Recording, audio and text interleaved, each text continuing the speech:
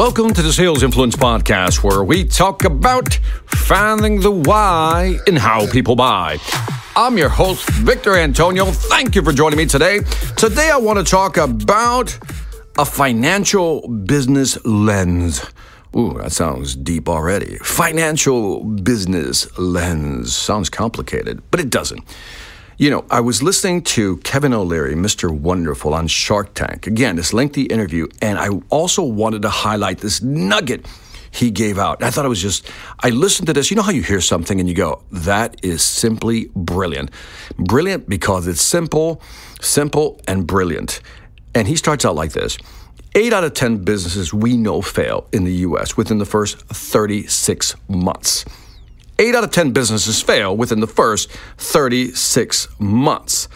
And he said something like this. The only thing companies have to figure out to be successful, and the thing that will sell me, he says, if a company understands that as long as their customer acquisition cost is less than the lifetime value of a customer, they'll always win.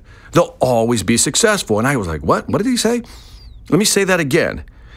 If the customer acquisition cost is lower than the lifetime value of a customer, then you'll always be successful. So, you just take that little equation. Customer acquisition cost is less than, or should be less than, the lifetime value of a customer. And I said, I love that. It's simple, but it makes sense. But it's worth diving into and cracking open like an egg just to find out what's inside. The question is, let's talk about customer acquisition costs. When I ask people, what is your customer acquisition cost?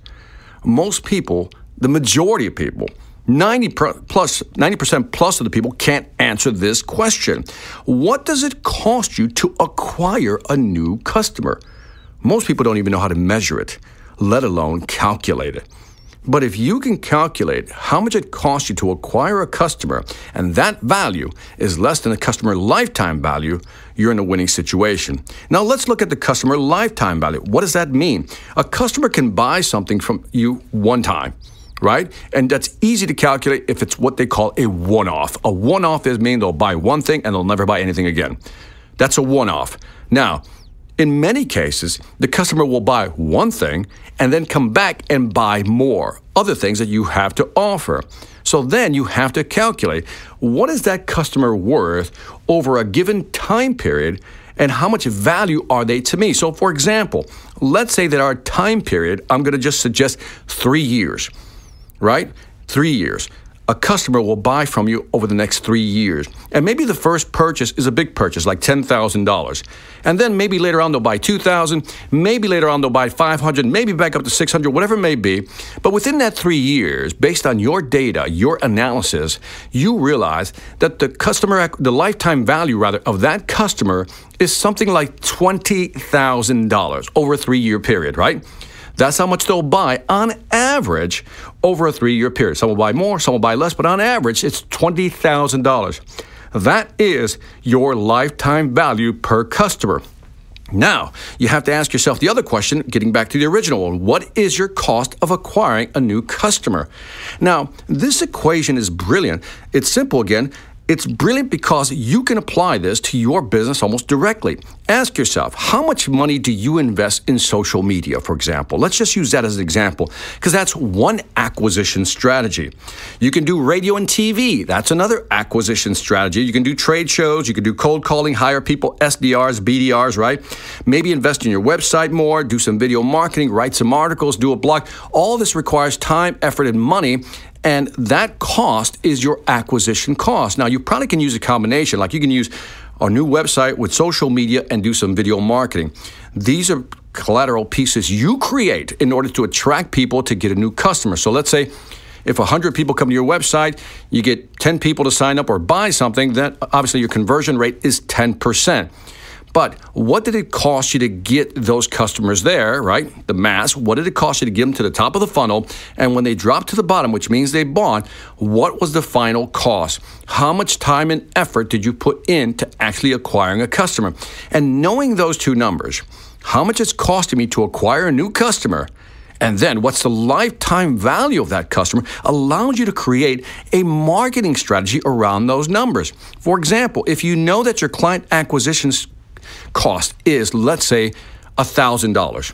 It costs you $1,000 just to get a new client. In other words, you have to invest $1,000 on advertisement just to get one customer, $1,000 just to get one customer. But you also know that the customer lifetime value is $20,000. Now, who wouldn't trade $1,000 for $20,000? Get the idea?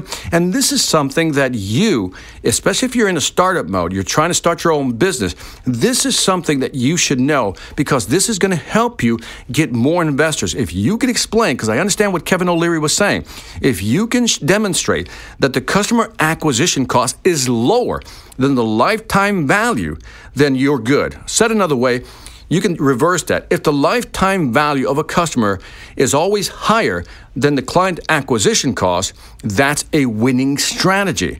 So again, even in selling, let's say you're selling services, right? You're a social media marketing agency. This is what customers want to know. If I invest in you to help me with my marketing strategy, how much is it going to cost me? I need to know what my customer client acquisition cost is.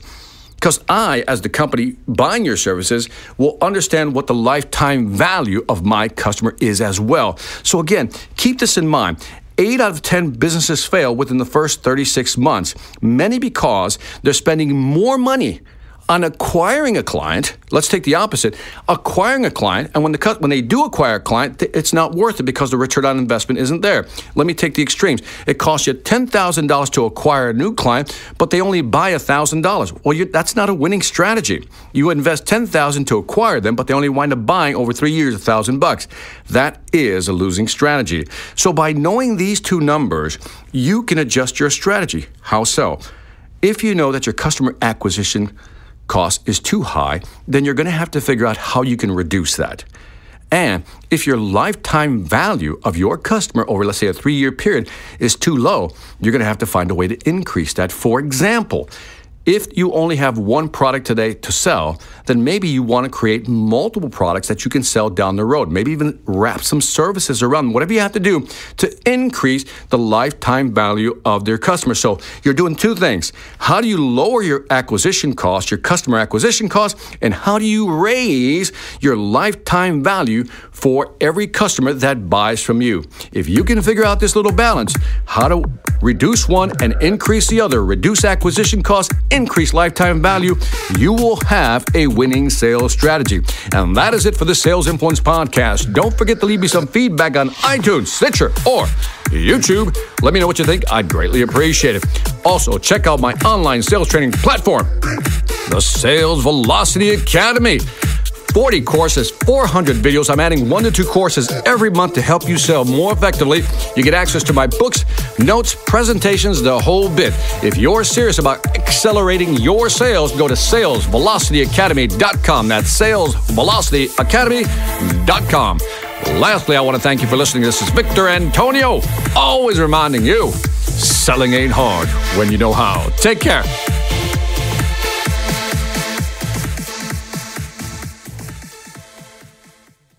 Hi, I'm Victor Antonio. I'm an author, sales trainer, and keynote speaker. I'm often asked, what makes a great speaker? Is it someone who delivers real content that the audience can use? Is it someone who engages the audience so they're part of the learning experience? Or is it someone who can motivate an audience to push them beyond their comfort zone and discover new abilities? The answer is yes. But the most important thing to remember is that I'm not there to look good. I'm there to make my client look good. Simply put, it's never about me, and it's always about them.